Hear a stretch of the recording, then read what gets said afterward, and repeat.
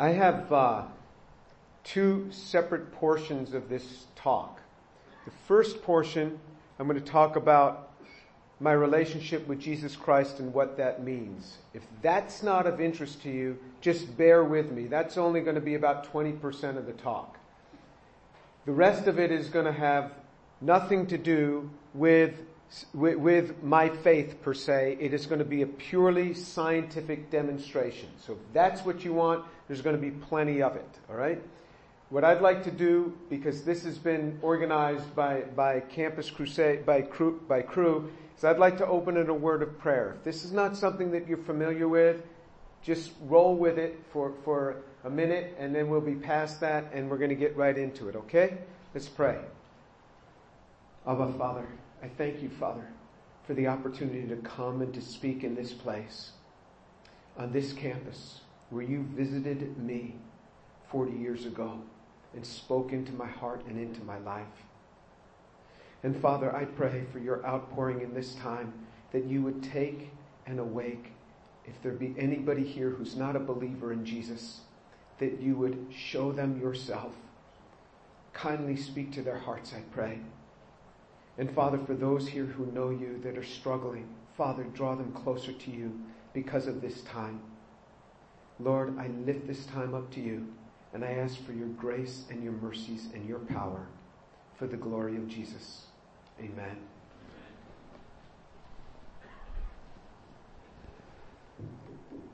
I'm going to start by just speaking a little bit about an overview of the different projects that we have in my group. And we work on many different topics, ranging from laser-induced graphene, which we can make on food, we can make on coconuts, graphene nanoribbons, which I'm going to show you a little bit more about and how we're using those in medicine now. We've made computer memories. This is now becoming useful in a number of applications. This has become a public company now, and it's a 2-terminal memory system. We work in this area also of nanomedicine. In this area of nanomedicine, traumatic brain injury and stroke in particular. And so a company has just started around this as well. This is, we're working on a series of supercapacitor systems. This has gone into electric vehicles.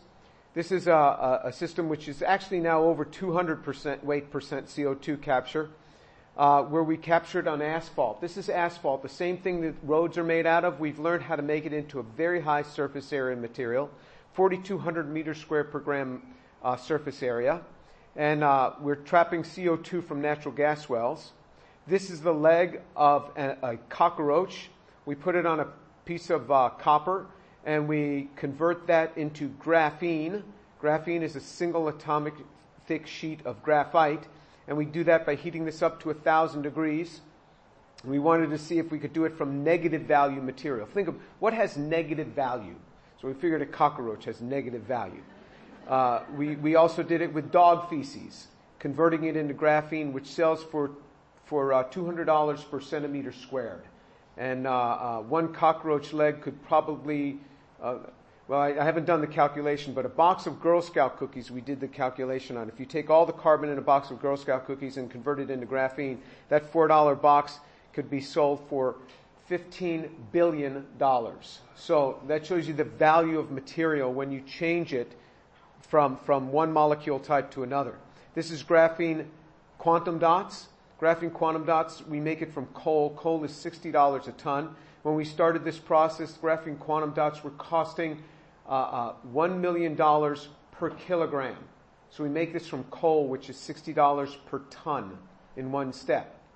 And this has been licensed to a company. We work a lot on electrodes for batteries and supercapacitors. This is graphene that is seamlessly stitched into carbon nanotubes.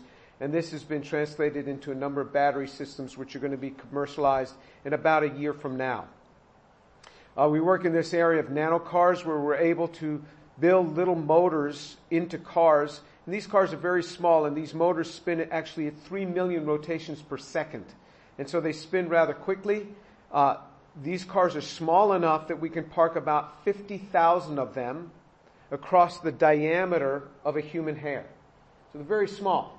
And with these fast rotating motors that activate by shining light, we're using the same motors to target certain cells, certain cell types, and drill holes in those cells. And we're going after a way to quickly destroy cancer cells that way, where we just drill right through the membrane of a cell. We have graphene oxide. We developed a procedure for graphene oxide, which is now used worldwide. And it's very good for capturing radioactive materials from water for water cleanup. It gives you a general overview of some of the areas that we work in. This is a rat. This rat has had its spinal cord completely cut in half at C5 at the base of the neck. And then we put 1 drop of graphene nanoribbons in, and there's immediate communication between the brain and the bottom of the body. And so now the brain is remapping the bottom of the body in the first week, and by 2 weeks after surgery, this rat is walking around with a completely cut in half spinal cord. And that's with 1 drop of a 1% solution of pegylated graphene nanoribbons. And at week 2, he scored an 18 out of 21 on a mobility scale, 21 being fully restored mobility. And now here he is after 3 weeks, just ready to run, ready to go. And at this point, he scored a 19 out of 21 on a mobility scale with a completely cleaved spinal cord that had been remended with graphene nanoribbons. And so this is a new company has started on this called NeuroCords, and that's again to try to rebuild spinal cords after accidents where you get cut or a contusion injury. So it gives you this small overview of some of the things that we work on in our group. So how did I become interested in chemistry? Several people have asked me that. Well, I wanted to be a New York State trooper. And so that's something that I wanted to do since I was very young, and I grew up wanting to become a New York State trooper, but I was colorblind, so I couldn't get into the academy. I don't know if colorblindness still keeps one out of the academy, but at the time it did. And so I decided to study forensic science. At the time, Syracuse University didn't have a forensic science program. Now I hear that they do. But my dad said, well, instead of studying forensic science, why don't you study chemistry? And because that way you can study chemistry, just get a general degree in chemistry, and then you can specialize in forensics after that. And to my amazement, at the age of 17, I listened to my father's advice. And I started taking chemistry, and then I started learning about organic chemistry when I was a sophomore. And I absolutely loved it. I mean, to me, organic chemistry was just the greatest thing. And I understand that not everybody has that view. There's a diversity of views on organic chemistry, but they're usually digital. Either you love it or you don't. And I was one of the few people that really loved it. So much so that, you know, these books, they're like 1,200 pages and you go through it in 2 semesters. I would do, of course, all the assigned problems, but on Friday nights I would sit often in the math building over there, what used to be the math building, and I'd just get an empty classroom, because usually there were a lot of available classrooms on Friday nights. I don't know if that's still the case. And I'd sit there and I'd work all the problems that had not been assigned. That's how much I loved organic chemistry. And really organic synthesis is what interested me, and I saw molecular structure in everything. This is going to be important for the things that I'm going to communicate with you. I see molecular structure in everything. So, in other words, I know why you can walk across a carpet and the fibers bend down and spring right back up. You can take a carpet fiber, pull it out. It has the diameter of about a human hair, but it'll stand up that far before it'll fall over. Why is that? What do they do with a carpet fiber that allows them to get that? What's happening at the molecular level? I know why that happens. I know why you can run your car into a tree and the tree is just fine and the car is destroyed. I know what the molecular structure is of the carbohydrate strands and how you have these hydrogen bond interactions that allow these molecules to deform and then spring right back. This makes sense when you start understanding molecular structure. So when you start seeing things at the molecular level, it can add a lot of enhancement to things. And this gets me into trouble sometimes, because I'm looking at people. And as I'm looking at them, I'm thinking about the molecular interactions that are occurring in their eyes, where you have a molecule, when a photon hits it, it keeps going from a trans to a cis double bond, and then you have an enzyme that springs it back. And that then confers to an electrical response in the brain, so that there's this immediate electrical response. So if I hit the table here, you hear something, well, you remember that I hit this. How do you remember? Well, there was an electrical response in your brain that happened very quickly. And now as we speak about it, it's going into protein synthesis. So proteins are being made in your brain as I remind you that I hit the counter here and it made this sound. And then as you think about this more, tonight it's going to go into hardwired interconnect patterns in your brain. So as I'm speaking to people and looking in their eye, I'm thinking about this.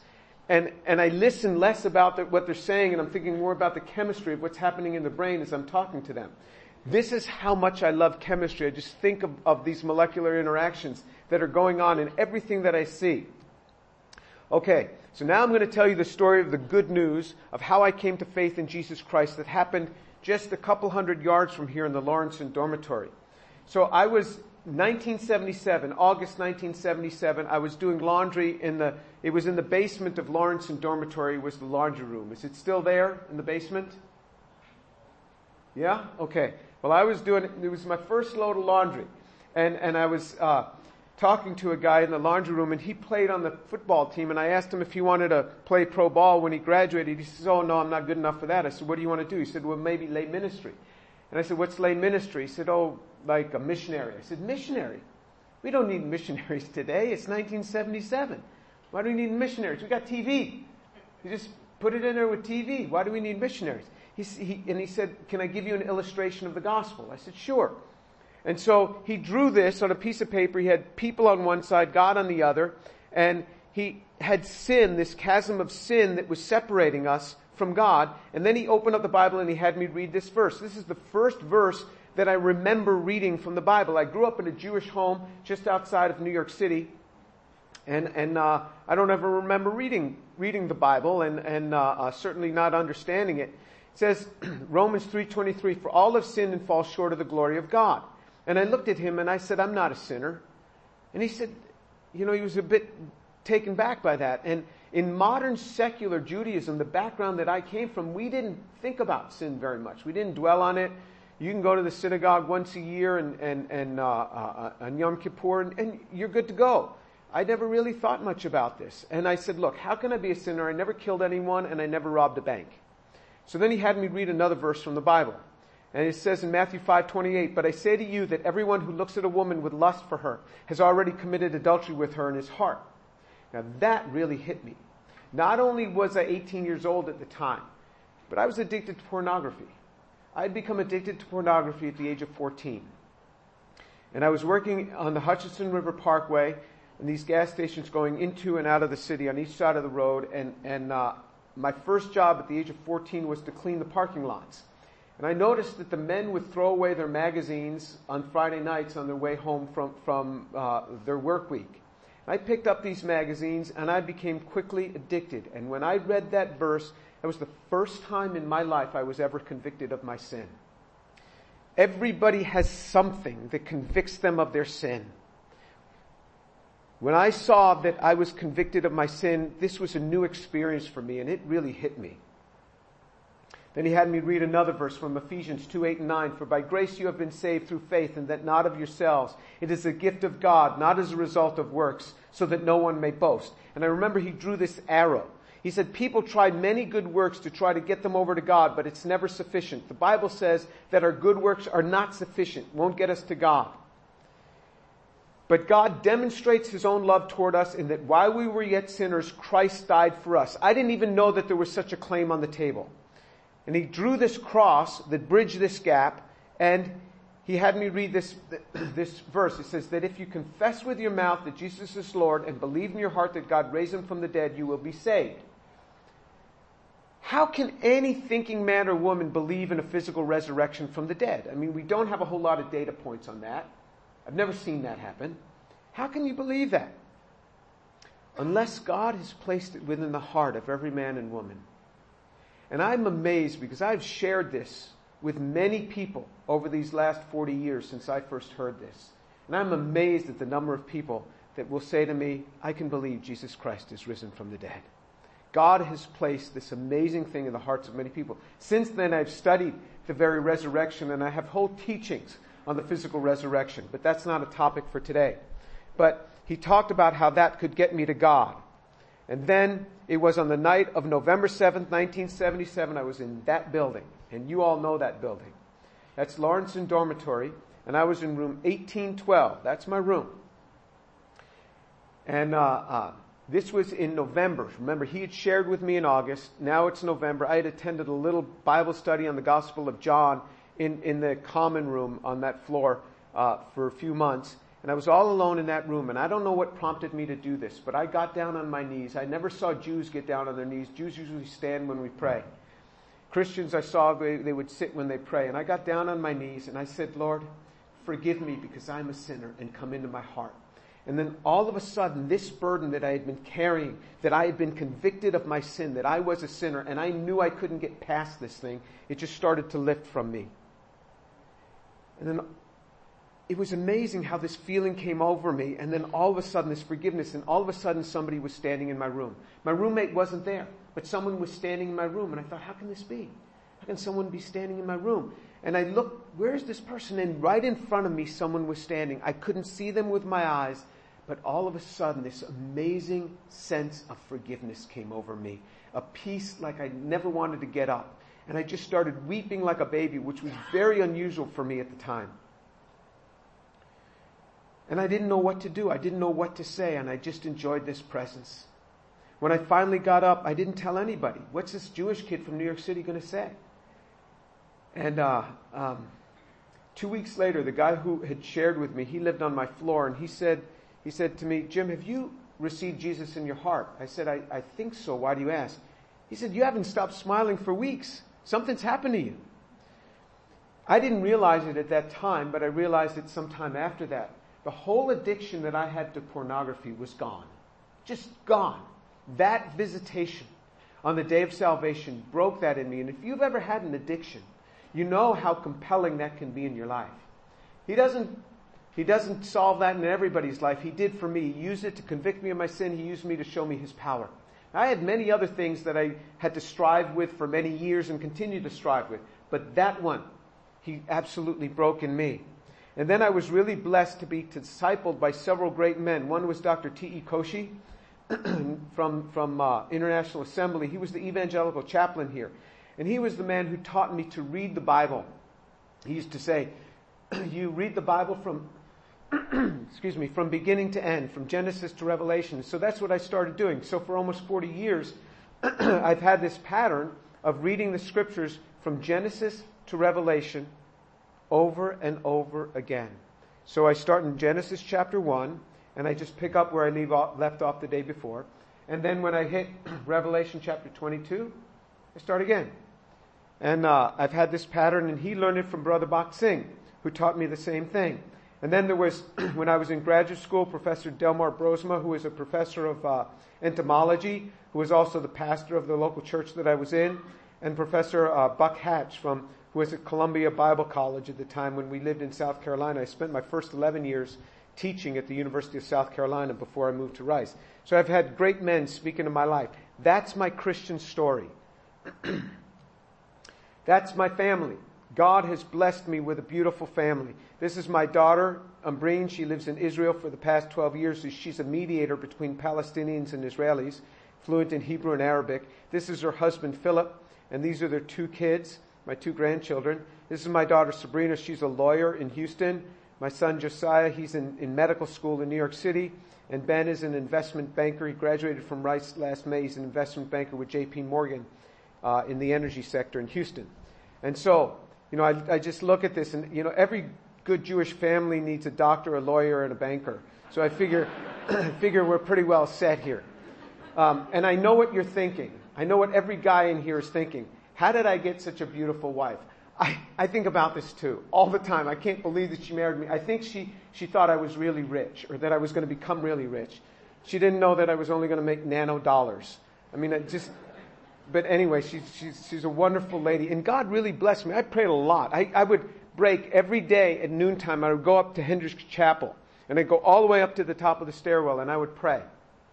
One of my prayers was that the Lord would bring me a great spouse. And He really did. In fact, I didn't realize, even at the time that we got married, what a treasure she was. We've been married 36 years now. Now we do the change. Now I'm just going to speak on the origin of life and evolution. This is a technical lecture. With intent. No God, gods, or intelligent designer will be mentioned. Science will be used to critique scientific research. That's it. I'm going to transition now and just show you what can be done with science. And we're going to discuss origin of life and evolution. I've written on origin of life before. I've written on, it's called Animadversions of a Synthetic Chemist.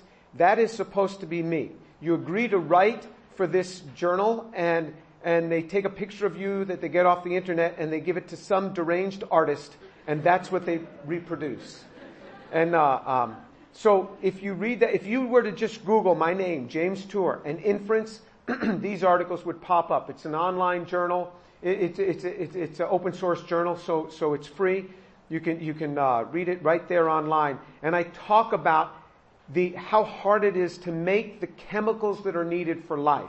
You've got to be able to make these 4 classes of chemicals. You have to be able to make carbohydrates, lipids, nucleic acids, and proteins. You need those 4 chemicals, and how hard it is to make those. Even in the racemic form, how hard it is, but certainly in their homochiral form. So that's a long article. If you're a chemist, you'd probably love it if you're a synthetic chemist. If you're not a synthetic chemist, you can read the beginning and the end, but the middle, if you're ever suffering from insomnia, it'd be a great article to pick up. I've written another shorter article that's a much easier read, which was an open letter to my colleagues. This published a few months ago, just about 6 months ago, where I talked about how hard it is if you had all the chemicals of life to construct a cell. How would you construct a cell? How would you be able to construct a cell? How would you be able to do this? How do these things come together? Because you have to build a cell in order to have life. And the simplest cell requires 256 protein coding genes. How would you construct such a thing? And so I just build those arguments there. So a lot of what I'm saying today you can get from those 2 articles, but also I'm going to be coming out with another article in a few months which summarizes a lot of the things that I will say today as well. So what is the origin of life? So this is a cell. A cell is an absolute factory. A cell, so much is taking place. It is not just a blob of protoplasm. So, for example, you go into a factory today, and you look in a factory, and you want to say, how do they pick up some material and they move it from this part of the factory to that part of the factory? How's that done? And you'll see many overhead conveyor belts with baskets of machine parts riding in them from one side to the other. Cell does the same thing. It wants to transfer something from point A to point B.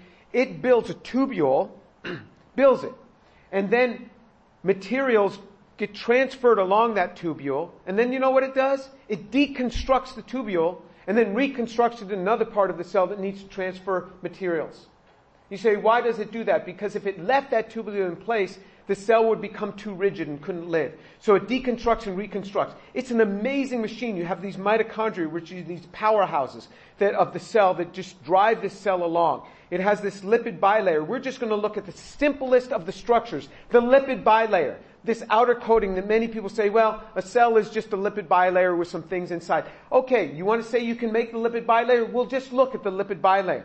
What is the origin of life? So I think origin of life research is retarded.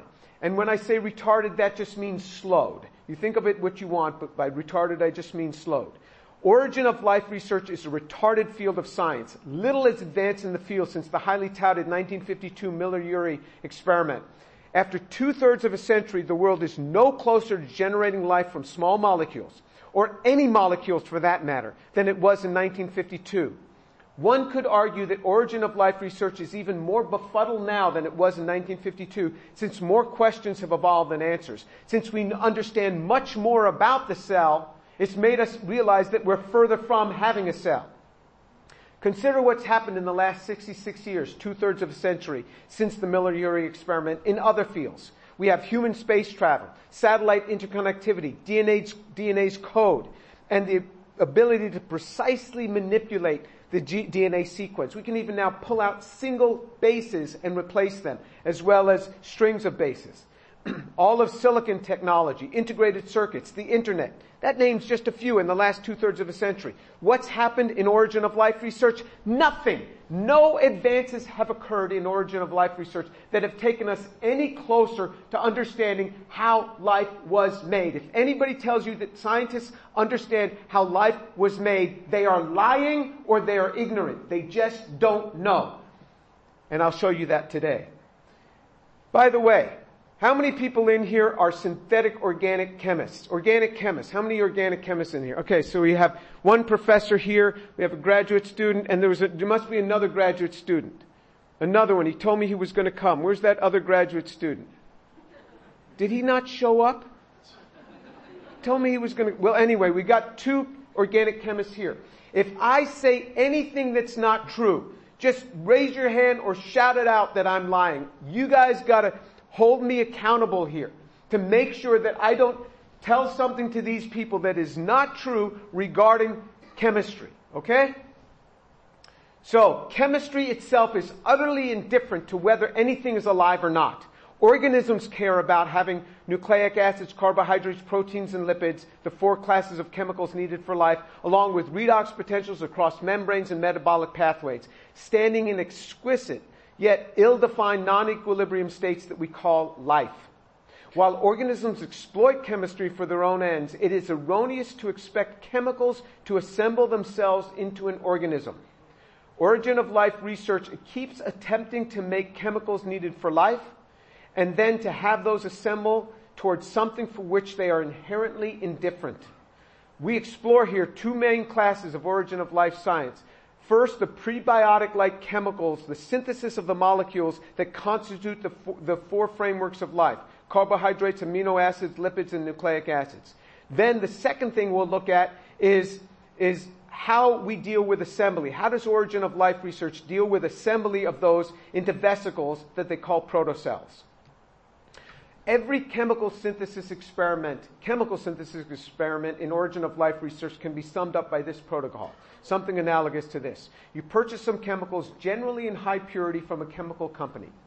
You mix those chemicals together in water in high concentrations in a specific order under some set of carefully devised conditions in a modern laboratory.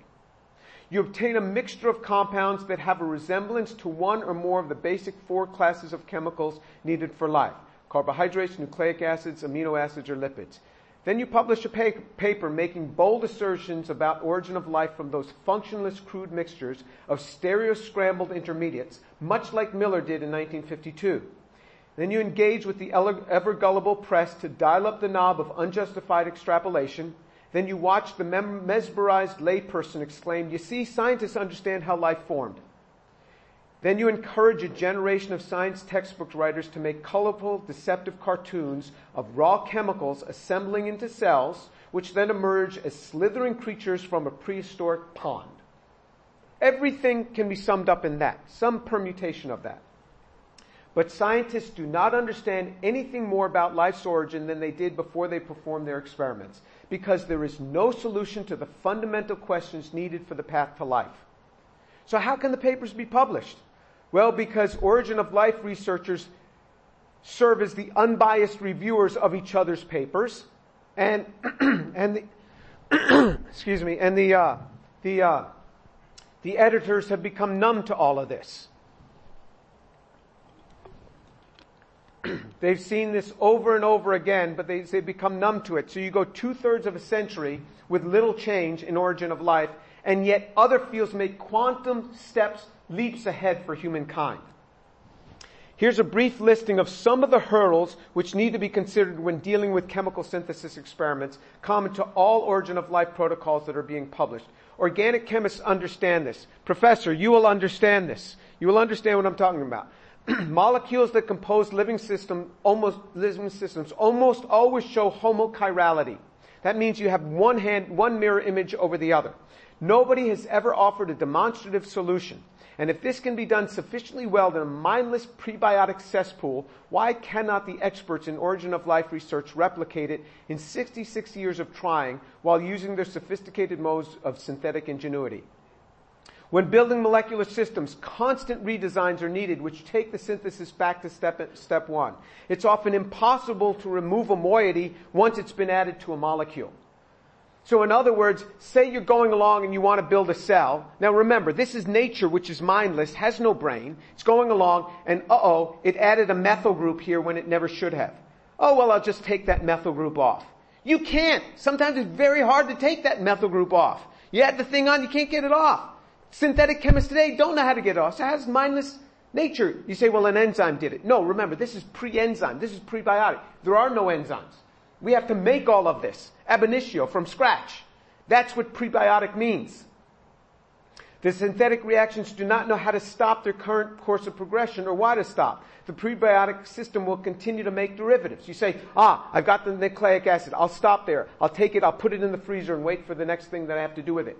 No, nature doesn't have that advantage. If it made something, it doesn't have it. You're going to continue to react. Time, although claimed to be the great savior of abiogenesis, can actually be the enemy. For example, carbohydrates are kinetic products. There's caramelization, meaning they polymerize. Or the Cannizzaro reaction takes place, where you get formaldehyde will oxidize to carbonic acid while the aldehyde of the sugar you've just made gets reduced to the alcohol. So in other words, time is the enemy of organic chemists. What do organic chemists do? They make something, they right away want to work it up, and they put it in the freezer and wait for it to be the next step. Why? Because it goes bad. And remember, these things are going to have to wait around for thousands or millions of years in order for the next step to take place. And they're not in a freezer, isolated from all the elements. When you're making a kinetic product, time is not an advantage, it's an enemy. A prebiotic system does not have the ability to easily purify the structures. Sometimes selective crystallization can occur with designed input of a synthetic chemist, but most often, not even then. It's hard to purify things. When you don't purify things, what happens is the impure compounds take up the precious starting materials, and you get a mess after a few steps of propagating batches of impure material. That's why chemists work very hard to purify. In fact, it usually takes longer to purify a reaction than it does to run the reaction. Reagent order is critical. What if I said, let's bake a cake today? And so we'll take the icing and we'll mix it in with the eggs. No. The icing has to go last. Well, what's the difference? It all gets in there at the same time. No, we understand. That doesn't work. Organic chemistry is very specific. If you don't add things in the right order, it just doesn't work.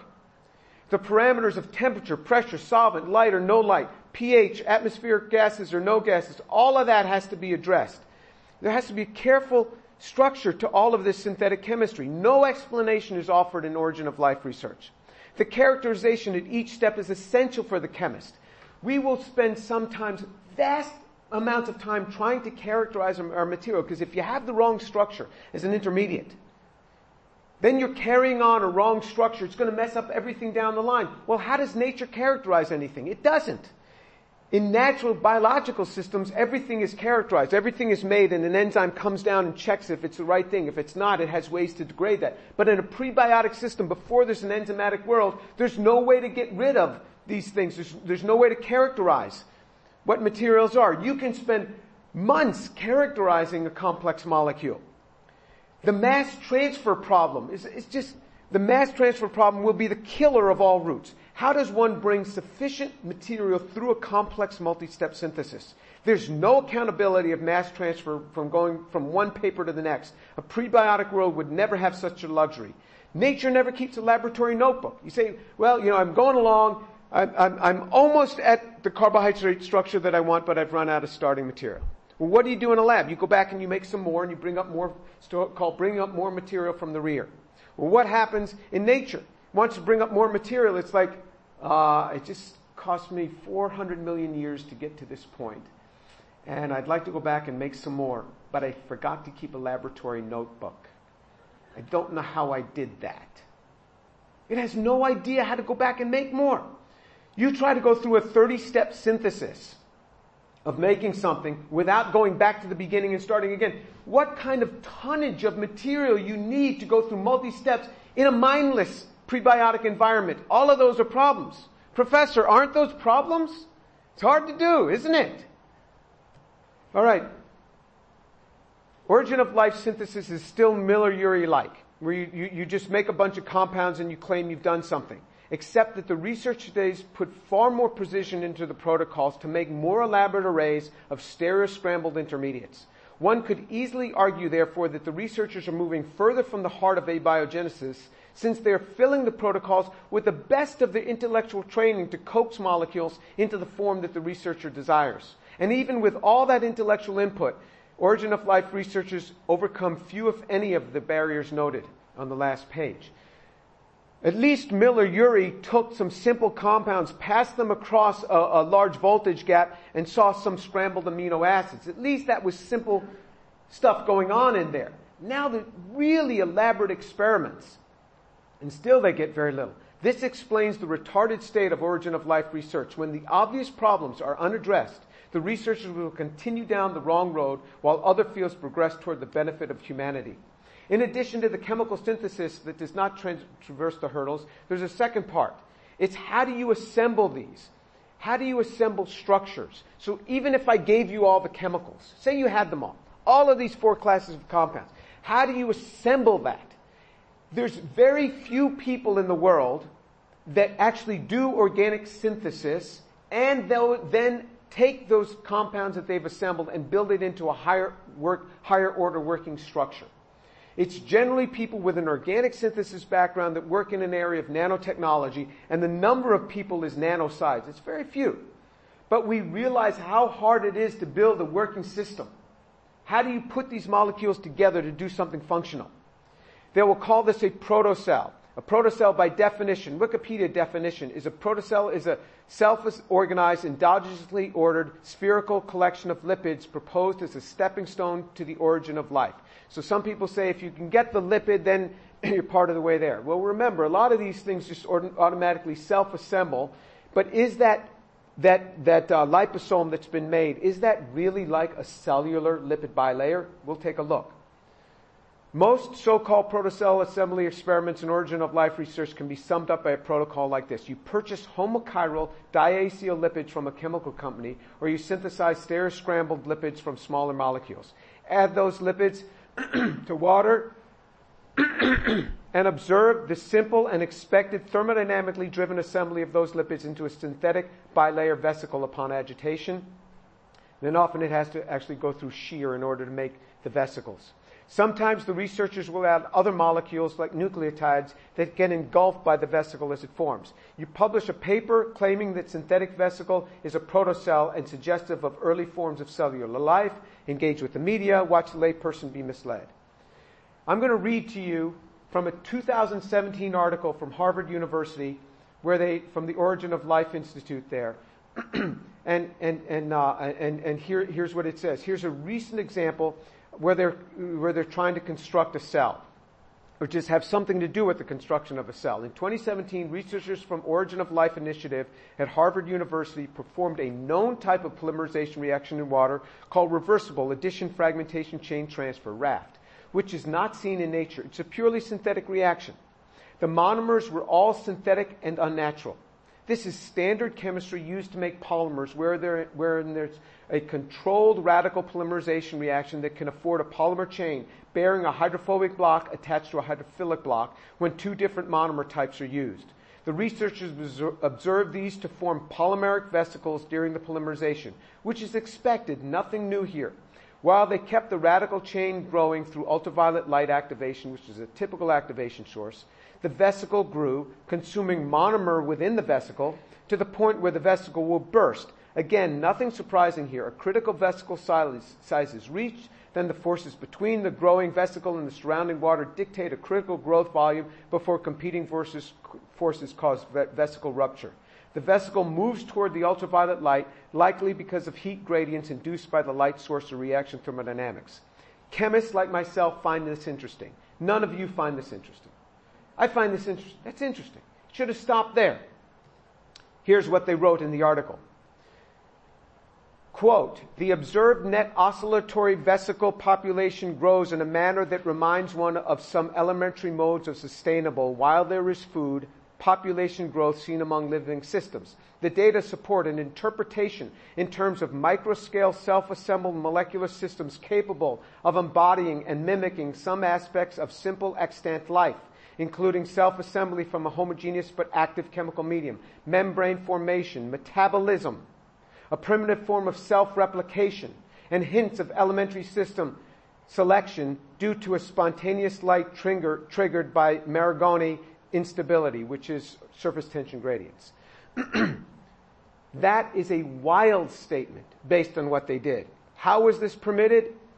Where were the reviewers? Where was the editor? Just because A reminds one of B does not make A a simple form of B. If those little vesicles remind me of flying saucers, it doesn't make them simple or extant flying saucers. The Harvard Gazette then writes an article on this. Quote, a Harvard researcher seeking a model for the earliest cells has created a system that self-assembles from a chemical soup into cell-like structures that grow, move in response to light, replicate, and exhibit signs of rudimentary evolutionary selection. Huh? How is that claim? But nothing of the sort was accomplished in this experiment. The public is deceived. Has the Origin of Life initiative at Harvard fulfilled its mission for the year's requisite publication number? Here's a listing of a few challenges that need to be addressed when dealing with just the lipid bilayer assembly experiments common to most Origin of Life protocols that are being published. Researchers have identified thousands of lipid structures in modern cell membranes. It's not homogeneous. When making cell vesicles, synthetic lipid bilayer membranes, mixtures of monoacyl lipids can destabilize the system. So how are these avoided in nature? Nobody knows. Lipid bilayers surround subcellular organelles such as nuclei and mitochondria, which are themselves microsystem assemblies. Each of these has their own lipid composition, different from the host vesicle. Lipid bilayers have a non-symmetric distribution between the inner and the outer surface. We don't know how to do that in a laboratory. We have no idea how to do that. None of their protocells show that. Without that being done, the cell, it's not a cell. Protein lipid complexes are required passive transport sites and active pumps for the passage of ions and molecules through the bilayer membrane, often with high specificity. All lipid bilayers have vast numbers of polycarbohydrate appendages known as glycans. These are essential for cell regulation. For example, just 6 repeat units of the carbohydrate D-pyranose can form more than 1 trillion different hexamers through branching, which is constitutional, and glycosidic, which is stereochemical diversity. And these branching patterns store more information about the state of the cell than both DNA and RNA combined. You can have more combinations just from the glycan of information stored in those structures than you can in all of DNA and RNA. Every cell membrane is coated by the complex array of polysaccharides, and all cell-to-cell interactions take place through carbohydrate participation on the lipid bilayer membrane surface. Eliminating any class of carbohydrates from an organism results in its death.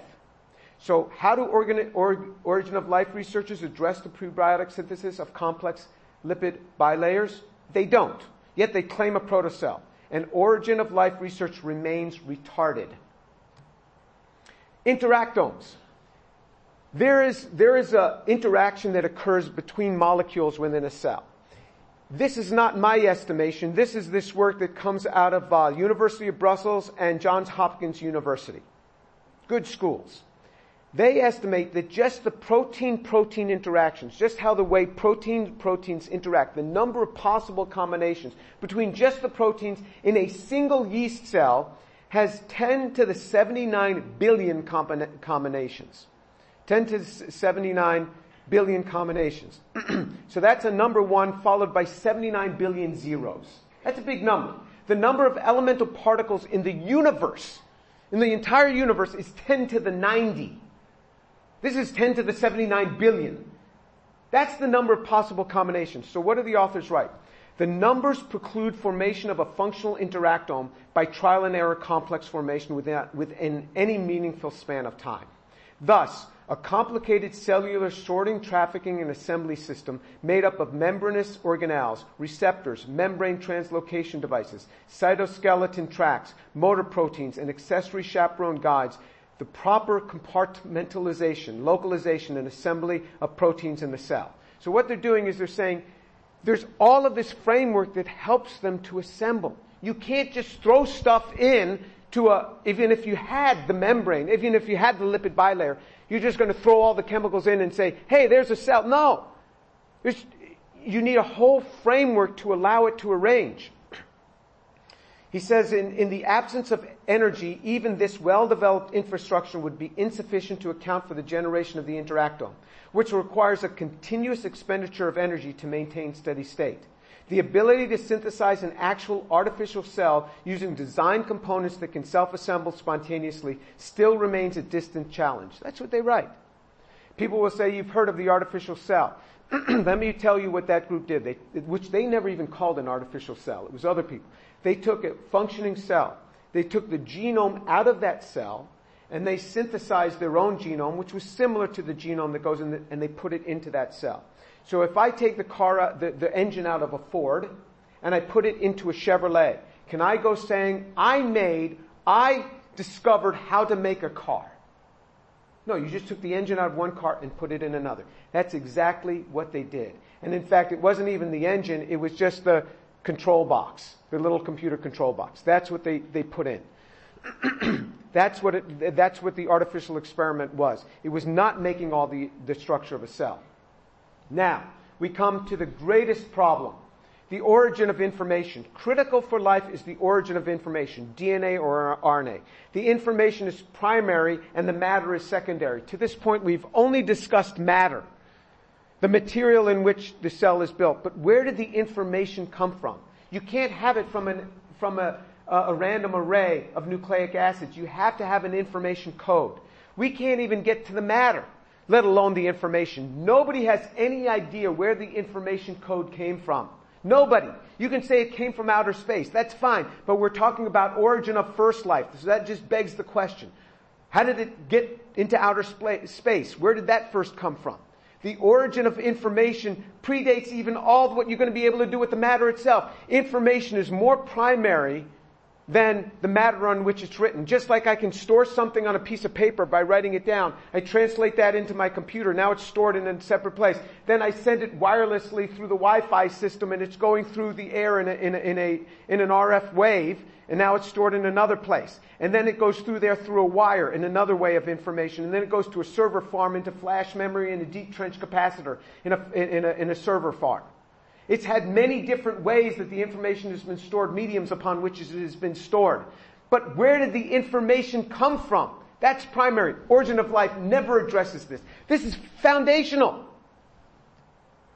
Origin of life. So say you assembled a dream team, and I gave you all the chemicals you need for a living cell, all in homochiral form, and the informational code. Say I even gave you DNA and RNA and all the arrangements you want. Could you build a cell? The answer is no. I have no way to. I don't know how to pack that stuff in there. The interactome. I have no way. They can't make a cell.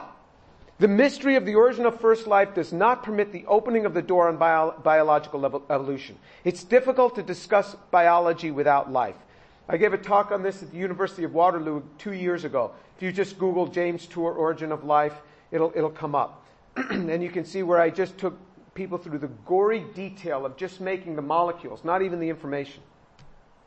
All right, Father Time and turkeys. When all else fails for explanation, origin of life researchers call upon Father Time, hundreds of millions of years to somehow solve their mysteries. It is fallacious, akin to buying 20 pounds of sliced turkey meat, adding a gallon of turkey broth, warming, sticking in a few feathers, and suggesting that a live turkey will eventually come gobbling out if given enough time, or that a proto-turkey or extant turkey had been synthesized. And the research plods to that end, and researchers delude themselves. Even professors in universities. I've seen biology professors in universities not even understand the difference between evolution and origin of life. Origin of life predates anything of evolution, and you have to have that before you can even discuss evolution. The problem is fool's gold. there were alchemists that were trying to take inexpensive metals and make gold. And what they learned is if you add sulfur to certain inexpensive metals, the metals become yellow. You add more sulfur, you can get it sometimes looking goldish. You take iron and you add sulfur to it, you get pyrite. Looks like gold. But they knew they didn't have gold because it didn't have the same melting point, didn't have the same conductivity, didn't have the same ductility. But would not the alchemist community have thought to themselves, well, at least we're on the right track? You're not going to ever get there by adding sulfur to other metals. You're never going to make gold. The only way you get one element to turn into gold that's not gold is you got to change the proton count. And then you need some sort of nuclear process which is a lot more expensive than the gold itself. So just because you think that, hey, come on, leave us alone, we must be on the right track. No, you may be totally off the track. It's not going to get you there. So, Origin of Life community is traveling down a broad road that leads not to the city of life. Along this highway, one generation of researchers after another is destined to validate their own end of life, long before they'll explain the origin of life. We cannot command nature except by obeying her, says Francis Bacon.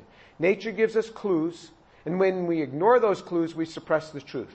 Truth suppression leads to intellectual darkening, and the outcome is precisely what we have seen. Origin of Life research retards. Even professors are misled. So I'm calling for a moratorium on origin of life research until we can address fundamentals like what's the origin of life's code? What's the route to complex interactomes? How do we get these to form?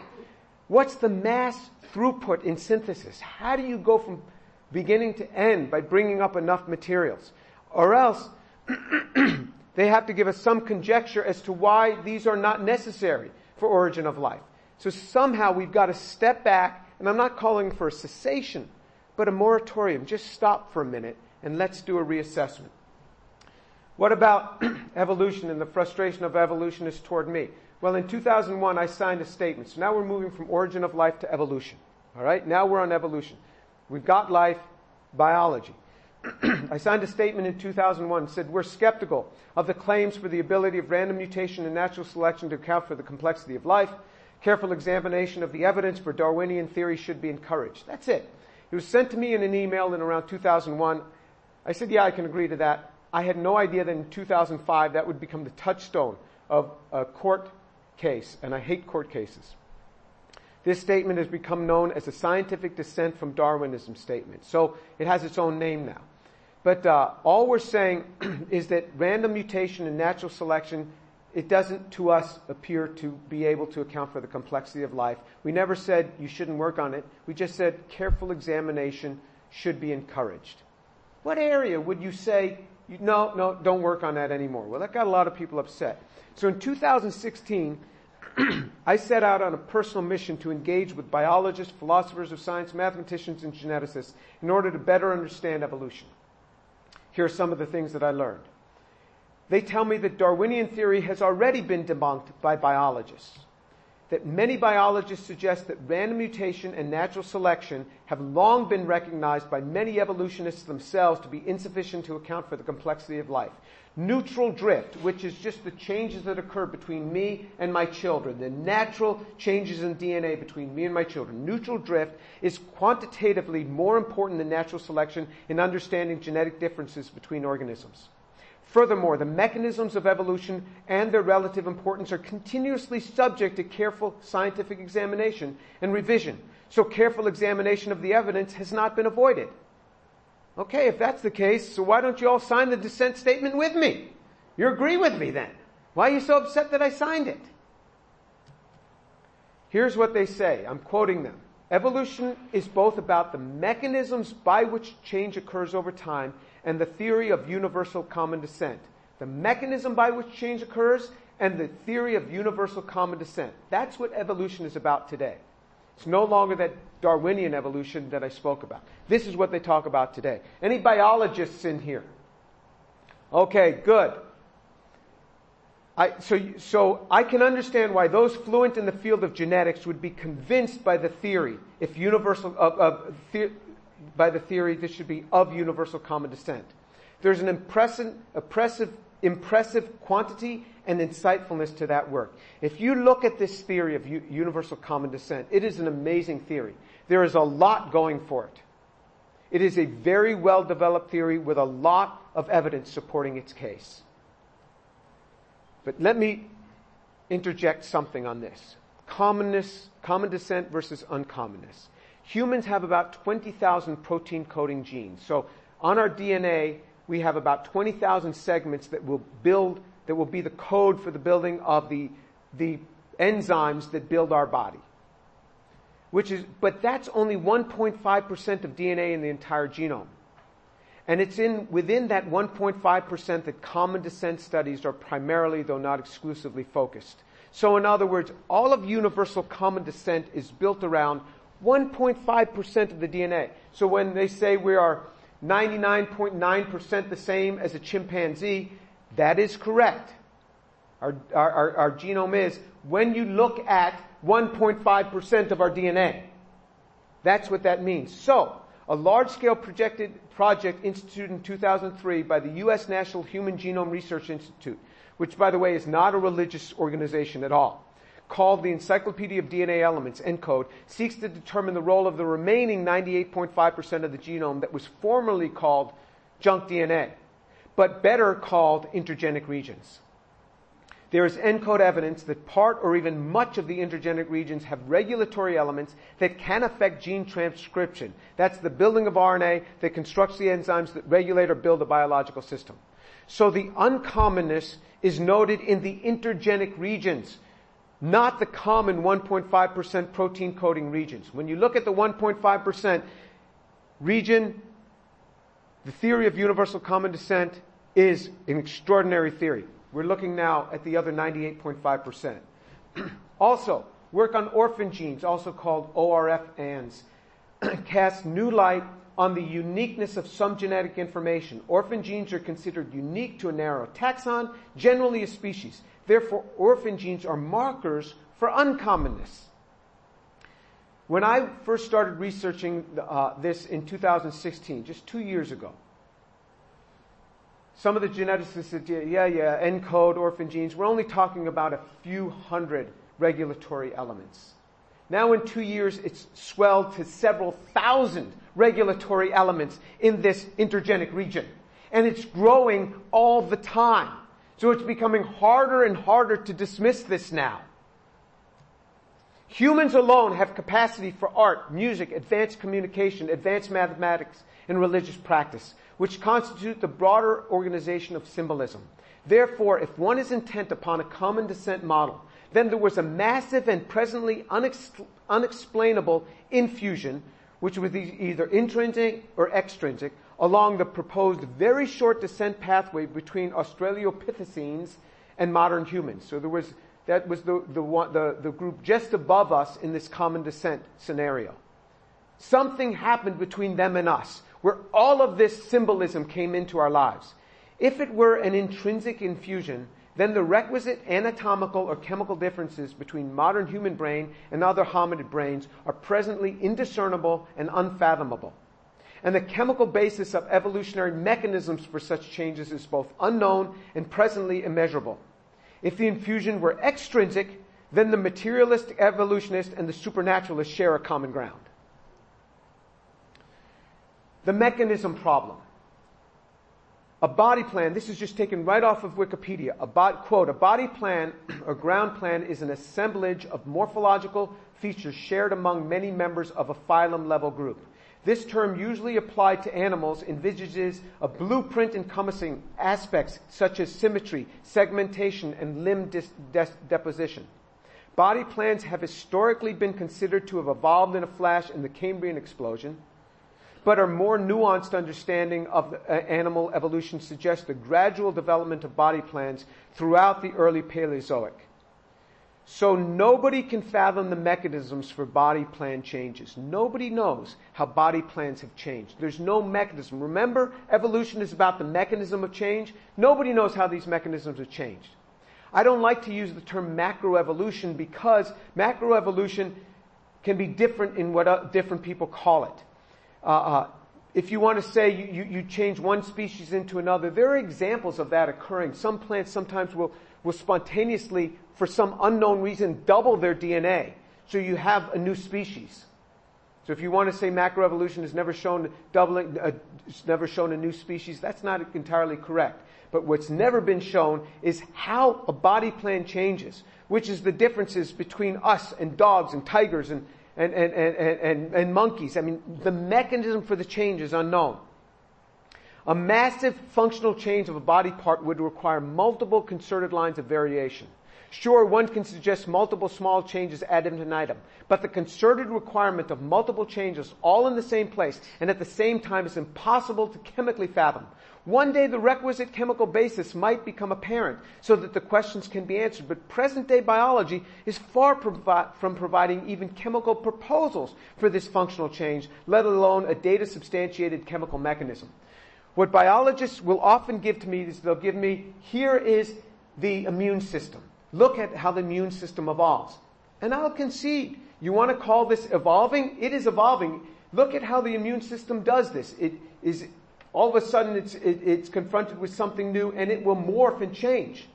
But my argument is, it has always remained an immune system. It didn't become a digestive system. It didn't become an auditory system. The system remains the same. Yes, you have changes within the system, but you never see jumping across, nor can you propose how it even might do that. I'm not even asking you, I'm not even asking you to show me how it's done, how you would change an immune system into some other system. Just show me what is the proposal for that? Nothing. Remember, it's about the mechanism of change. That's their own words. Collective cluelessness. Therefore, I don't understand the mechanisms needed to change body plans or the mechanisms along the descent pathway between Australopithecine brain and the modern human brain. If we are indeed commonly descendant as predicted by the theory of universal common descent. And nobody else understands the mechanisms either. Nobody. But unlike most, I'm saying it publicly.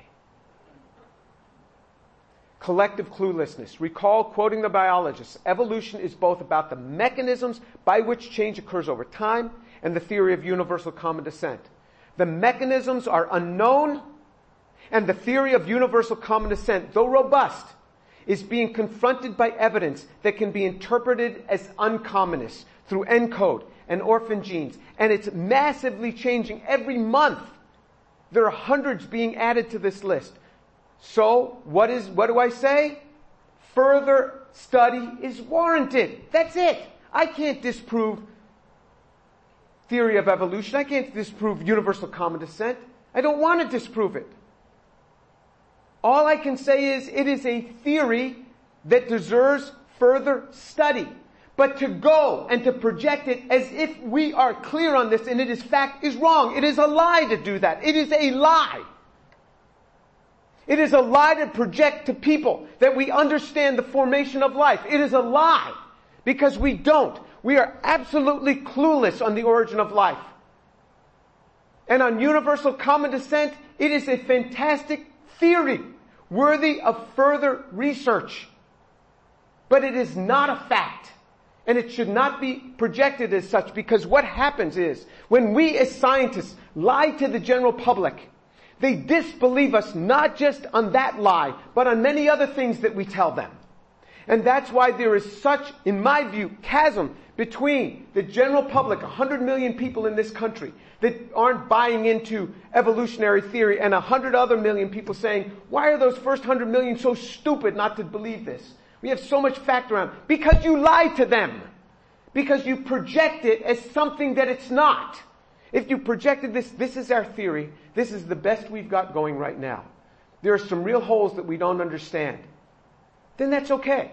But when you project it to them as fact, and if they don't buy it, they are stupid for not buying it, then you're going to have this chasm remain, and they're going to distrust you not just on this, but on many things across the areas of science. The end. Thank you.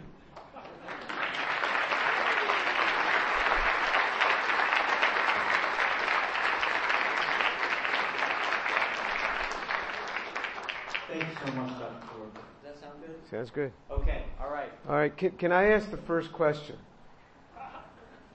Professor, Did I deceive people on the difficulties of chemistry? Okay, his answer was no. And do you have any further comment on that? It's a tough business. Synthetic chemistry is a tough business. And when you're in a mindless prebiotic environment, it's even tougher. We have our modern laboratories, and it's much harder to do this under a rock. Okay, questions? So the question was on time frames. I had said that time, just long times, is not a solution. Because what happens when you're making organic compounds, so say you've made the compound you really need for life now. It doesn't stay around. It goes bad. These are kinetic products, meaning that they are not the thermodynamically most stable product along the chain here. And that's particularly true with the carbohydrates. Carbohydrates, a 5-membered ring carbohydrate is needed to string together all of RNA and DNA. It makes a 5-membered ring. And then you need other 6-membered ring carbohydrates for other systems. And so these don't stay there. So this is a problem even in a modern laboratory. You will find people who work in origin of life research, they will put this under a certain set of reaction conditions, and then they will work up the reaction very quickly because they know if they leave this and they go home for the weekend, the yield goes way down. And so I have cited this in the first article that I wrote on the animadversions of a synthetic chemist, is that I showed from the data itself, from their own data, when they let the reaction go for 4 months or 6 months, how the yield depressed by 12%. Well, remember, 4 or 6 months is the twinkling of an eye in prebiotic time spans. And so that means that after a few years, there's nothing left. So what happens is, to just say time solves this, it doesn't solve it. And that's why I gave that turkey example. I think that you would agree that if you add turkey meat and turkey broth and some feathers, and you let it sit for 5 minutes, a turkey isn't going to jump out, right? And then if you let it sit for 5 years, probably a turkey's not going to jump out. And how can we say that? Because we look at the progression of what is happening over the time scale in which we can measure. So over 5 minutes, we didn't see anything useful occurring. Over 5 years, we actually saw deleterious reactions occurring. We saw those proteins breaking down even further.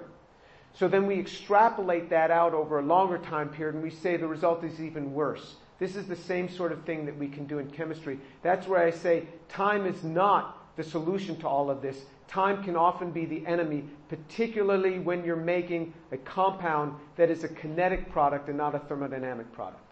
Right? So what are the positives and the negatives? I think I discussed the negatives in that the universal common descent is primarily thinking about the 1.5% of the DNA and not the 98.5% of the intergenic DNA. That's a real problem because universal common descent has primarily been concentrated there. What does universal common descent have going for it? Many pieces of information that show that when you find a regulatory segment in a human being, you can find the same regulatory segment in the chimpanzee. But it's not just that. It's not just finding that same regulatory segment. It's finding that same regulatory segment straddled by the same regulatory segments on the chimpanzee that human beings are straddled by. You see what I mean? So the levels of overlap are really quite significant. And it's not just between us and the chimpanzee. There's been estimates that between human beings and a dandelion, we're 70% the same. As a dandelion, yeah. When you look at that 1.5%, and it's not just looking at the regulatory segments that are there, it's looking at all that's around there and what patterns you should expect to see. So when you look at this mathematically, so I spent an entire afternoon with a geneticist. I said, take me through it. Boom, boom, boom. And you look at it, after a while, you're just dizzy with how strong universal common descent is. So I concede universal common descent is very strong. It's when you get outside when you get outside, the other 98.5% Project ENCODE is exposing. And then the orphan genes, that we're finding more and more uniqueness that are unique to a certain taxon. Okay, so the question is, why is natural selection not the answer to the mechanisms? You'll have to ask your biology professor. This is what they are saying, that natural selection is insufficient. So we see these changes, and they themselves are saying that neutral drift is far more important. So in other words, you see changes from a father to a son. And then you can map through 10 generations. This we can do today. And you see these changes, and those changes look far more significant than anything that we can ever map in natural selection. And so I think that they're saying that neutral drift can embody much more than we can ever see embodying through natural selection. That it's just strictly neutral drift. And again, that's not my words, that's their words. Okay, so the question is, conflict can be good for science, and how is that playing out between the things that I'm saying and the establishment that there's an origin of life community that's not real happy about what I'm saying, and there's an evolution committee, a group that's also not real happy about what I'm saying. Do they welcome this conflict? The answer is no, they don't welcome the conflict. Not at all. And let me put this in several ways, and this is going to be an extended answer, but I think it's worthwhile. First of all, scientists are people. So if I have been working on something and developing a theory for the last 30 years, and somebody comes along and says, it just doesn't work, I am going to naturally be very defensive of my theory. And so people don't say, I am so glad you came and you wrote that paper saying that my theory just doesn't work. I feel so much better today now that your paper came out. No, that doesn't happen because scientists are people too. The other thing, I can tell you what's happened in my own career. What's happened in my own career is I signed that statement in 2001. And this has affected my career in many ways. I have not been allowed into certain societies of science, certain organizations of science. And I will point out to them, I say, you have certain requirements for getting in. I have more requirements than the people that are getting in. You know that. You can look. So in other words, you look at number of publications, you look at impact of publications through something called the H-index. You look at number of citations, how many times your papers have been cited. You look, and there are real metrics how you can measure this. Their reply to me was, you have more than twice as much as the people who are getting in, but you will never get in. Because when you signed that paper, that statement, that was a political statement. I said, it was political? So, first of all, what made it political? All I said is, further research is warranted. You're the one who's naming it political. And in your society, 99% of the people agree just like you do. Only 1% of them think what I do. And that 1% is old, and they're dying off. They got into the society before it was critical, and soon they're going to be 100% because they like to say that our society is near unanimous on this. But it's meaningless, I tell them, because it's self-selecting. You only select those who agree with you, and so that's why it's there. So it is not welcomed, and it is not welcomed at all. And it has affected my career in many ways. It affected me in promotions. It's affected me in being put in charge of certain institutes because people will say, the guy doesn't believe in evolution. He shouldn't even be there. How come evolution is always cast in the terms of belief? Nobody ever says the guy doesn't believe in chemistry. The guy doesn't believe in physics. He says the guy doesn't accept physics. The guy doesn't accept this thing of belief. They always put it in the terms of religion.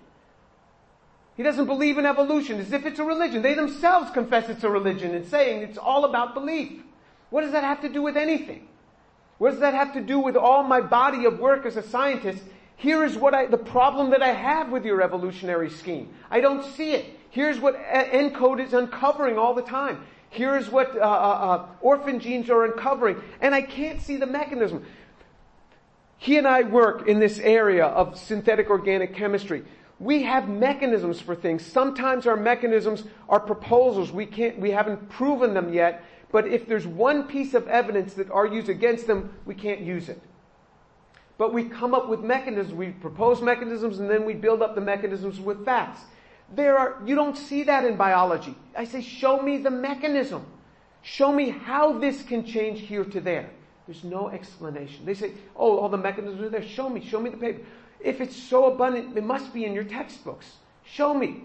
Show me where you have evolution of a complex system, where one system changes into another. Show me an example.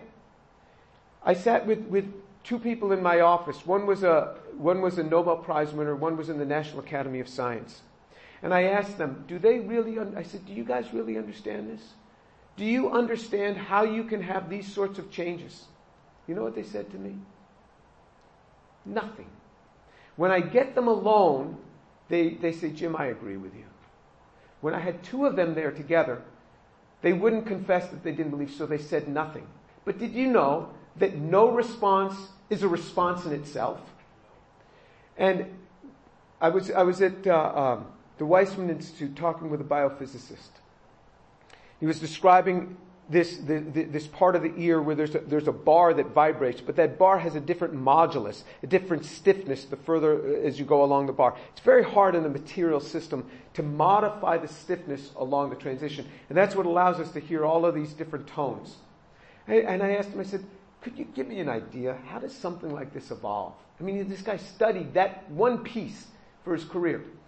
He said, only a Jewish professor in Israel could speak like this. He says, oh, Jim, we all believe in evolution, but we have no idea how it happens. That's what they say in the back room. We believe in evolution, just like I believe Jesus is the Son of God. It's a religion to them, and they have no idea how it happens, and I can give evidence of the physical resurrection of Jesus Christ, historical evidence. So even as a religion, it's weak. What my view on origin of life is? Yeah, as a believer in Jesus, I was just curious. Okay. All right. So you mean beyond what we know from science? Yeah, just your Right. Okay. So in the classroom, I don't bring in my faith into the classroom and saying God created the heavens and the earth in 6 days. I don't do that.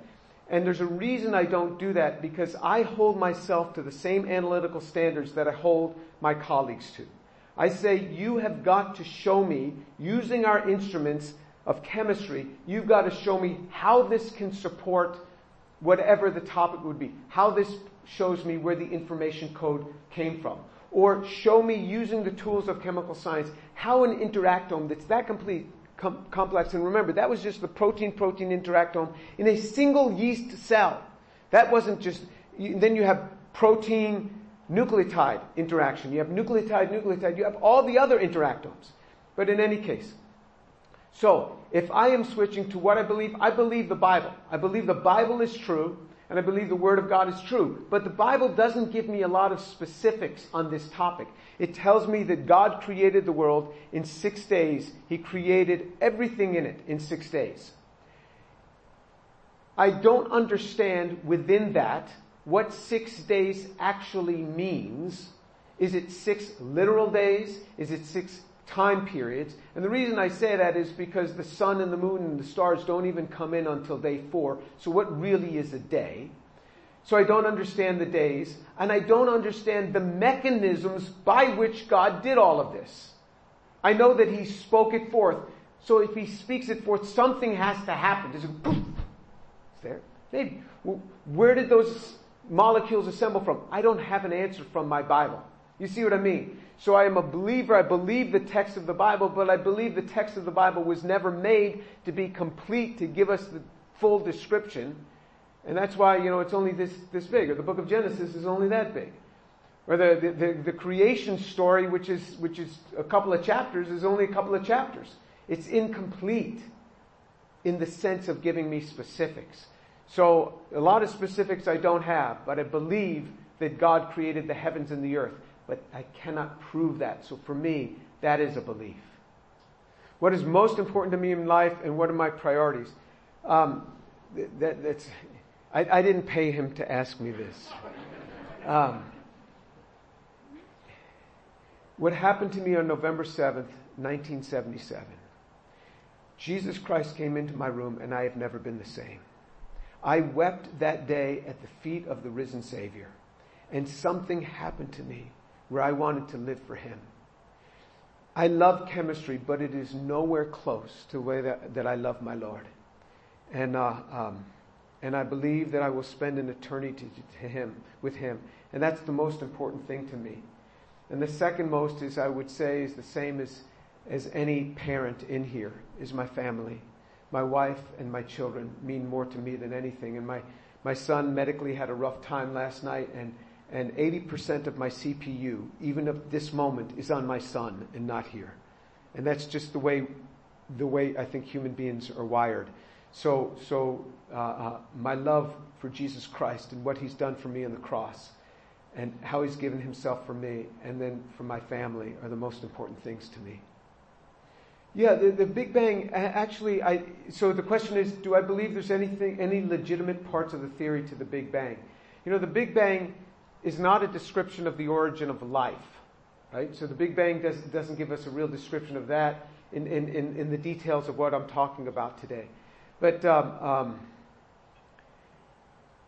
Big Bang may well correspond to what the Bible is talking about, that there was a discrete beginning. Up until the scientific understanding of the Big Bang, people thought the Bible was nonsense to speak of a beginning. They thought it was more like Hinduism had it right, that it's forever, it's an eternity. But the Big Bang brought us right back to a definite beginning to the universe. I am not enough of a physicist to be able to be a judge on that. But there are, again, a lot of pieces of evidence supporting that. So in other words, we have a lot of evidence supporting that our universe is still expanding. So in other words, if we were thrown out like a big bang, boom, we would be expanding outward. And there's a lot of evidence. You can talk about the red shifts as you look at how light changes with time. So in other words, today is going to be a longer day than was yesterday. We know that by a very small amount. We know that. I'm not talking about the seasonal changes. I'm talking about the 24 hours a day is going to be a little bit longer because of this expanding universe. That explains the expanding universe that we are encompassed with. There's an interesting theory put forth by a man named Gerald Schroeder. And I'm not sure, Gerald with a G and last name, you can spell it any way you want. If you just Google Gerald Schroeder, Age of the Universe, it'll come up. Google will capture it for you. And he wrote a document, now he's written a book on it. He's not a Christian, he's actually an Orthodox Jew. He lives in Israel. He's a physicist, PhD physicist. And he talks about how if you look at time, in the relativity of time, because time is relative to where we are in the universe, where we are in this expansion. So in other words, if you're early on in the formation of the universe, early on in this expansion, and this is his theory, that what looks to us like very long time periods was very short in the beginning of the universe because each day is becoming longer and longer. If he's right in his theory, and he talks about it, he correlates that with the events of the Bible. This was created, then this, then this, then this. And he talks about that in the relativity of time and the expansion of the universe from this 14.8 billion years universe that we have since the Big Bang, which again assumes that the Big Bang is correct, and Gerald Schroeder builds his theory upon it. Then both the young Earth creationists and the old Earth creationists are right. They're both right. You say, how can they both be right? Because time is relative to where you are looking from the place in the universe. Are you looking at it from the instant of origin and counting from there, or are you looking at it from where we are now and looking back? Very interesting theory. So, and I'm sure there's other theories that are going to come along on this. And there's, again, I don't have a lot of details from the book of Genesis. And it may well encompass the Big Bang Theory. Okay, so I'm going to try to rephrase the question. I kind of progressed. So, DNA self-replicates. Let me just say DNA doesn't self-replicate. It has many other things working upon it to replicate. So if I just have DNA here, it doesn't self-replicate. I have to have a lot of other enzymes helping me along to get it to make another copy of itself, right? So DNA, so even if you had DNA, that doesn't make other DNA. Molecules aren't self-replicating that way. It has to have lots of other things working on it. So Self-replication comes when you have all these other things that comes from a living organism that's working upon it.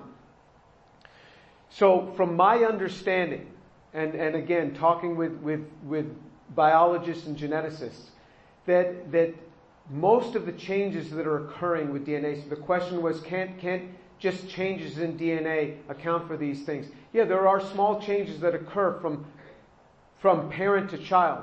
The big changes have never been beneficial. You get far less number of beneficial ones than you get deleterious ones. Far more deleterious thing happens when you get big changes in DNA. The other question that you had about the 98.5% of what was formerly called junk DNA and is now called intergenic DNA, I'm not sure that I understood your question about that.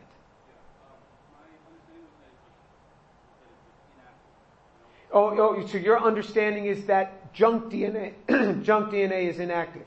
That is what was believed. You're running on decade-old information. Yes, and that's why it was called junk DNA. It was inactive. Now it is no longer called junk DNA because it is not inactive. And we are finding, like I said, thousands of regulatory genes within that 98.5% that are very important to us as humans. And the monkeys have their own regulatory genes in their 98.5% of their intergenic DNA. Yeah, it's very important now. Science evolves. Any other questions? Okay, we'll take this as our last question then. How should a person of faith live in a scientific and educational environment? And things have changed over time. When I started my career as an assistant professor 30 years ago. And I was 28 years old when I started my career, and these things were much less of an issue. In other words, they would not have affected my career. What I believe in my Bible life, what I believe about things, and whether I accept certain theories or not, as a chemist, it didn't affect me at all. I had my own little chemistry world. It's becoming harder and harder to live, I think, as a believer on a secular college campus, because professors will use information that is incomplete, and they will attack people and say these things are fact, and it makes it very hard on those who come from a different background. So in other words, it's very hard for students to stand and to take the message that I have said today and to go and to stand in their evolutionary biology class. Their professors will call them out and really try to cut this thing down, and sometimes they feel that they don't have the knowledge to really battle with this person. I'll be glad to battle with this person and to call out what I know is incomplete in their theories.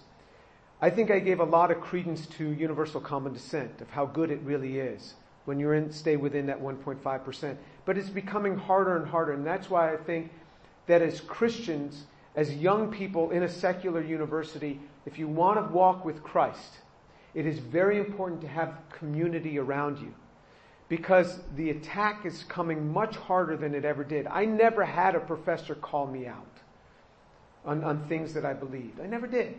Back in my day, and I never had this sort of thing happen to me. But it does happen today, and people are made out to be idiots, to be stupid if they don't buy into certain mantra. And it's not just origin of life and evolution. There are other political hot topics that if you don't agree with the masses, that you can be really picked on. So I believe that if you want to walk as a believer, it's important to have community and to have other believers around you. And then they can help you to secure the resources, because there are people like me. I'm not the only one. We're a small number of us, but there are a growing number of professors that are calling the community out on these issues. And I know the chemistry very well. Origin of life, nobody will know this better than me. So I can understand the chemistry very well. I'm not a biologist, so I talk about what I know in biology. But there are evolutionary biologists who believe very much like I do that the evidence just isn't there. And they are doing to biology what I am doing to chemistry. And the community can refer you to these people, and that can give you strength in the midst of this. Because really, when the so-called experts are confronted, and I've seen this in my own life. I was brought up on a podium with somebody who was a so-called expert in evolutionary sciences. And I got done with a presentation which was not terribly unlike this. And we each were given 40 minutes. And he only spoke for 20 minutes and finally said, "Give science a chance." And so when they are confronted by other experts who call them out, they're very different. They act very different than the way that they'll call out a student.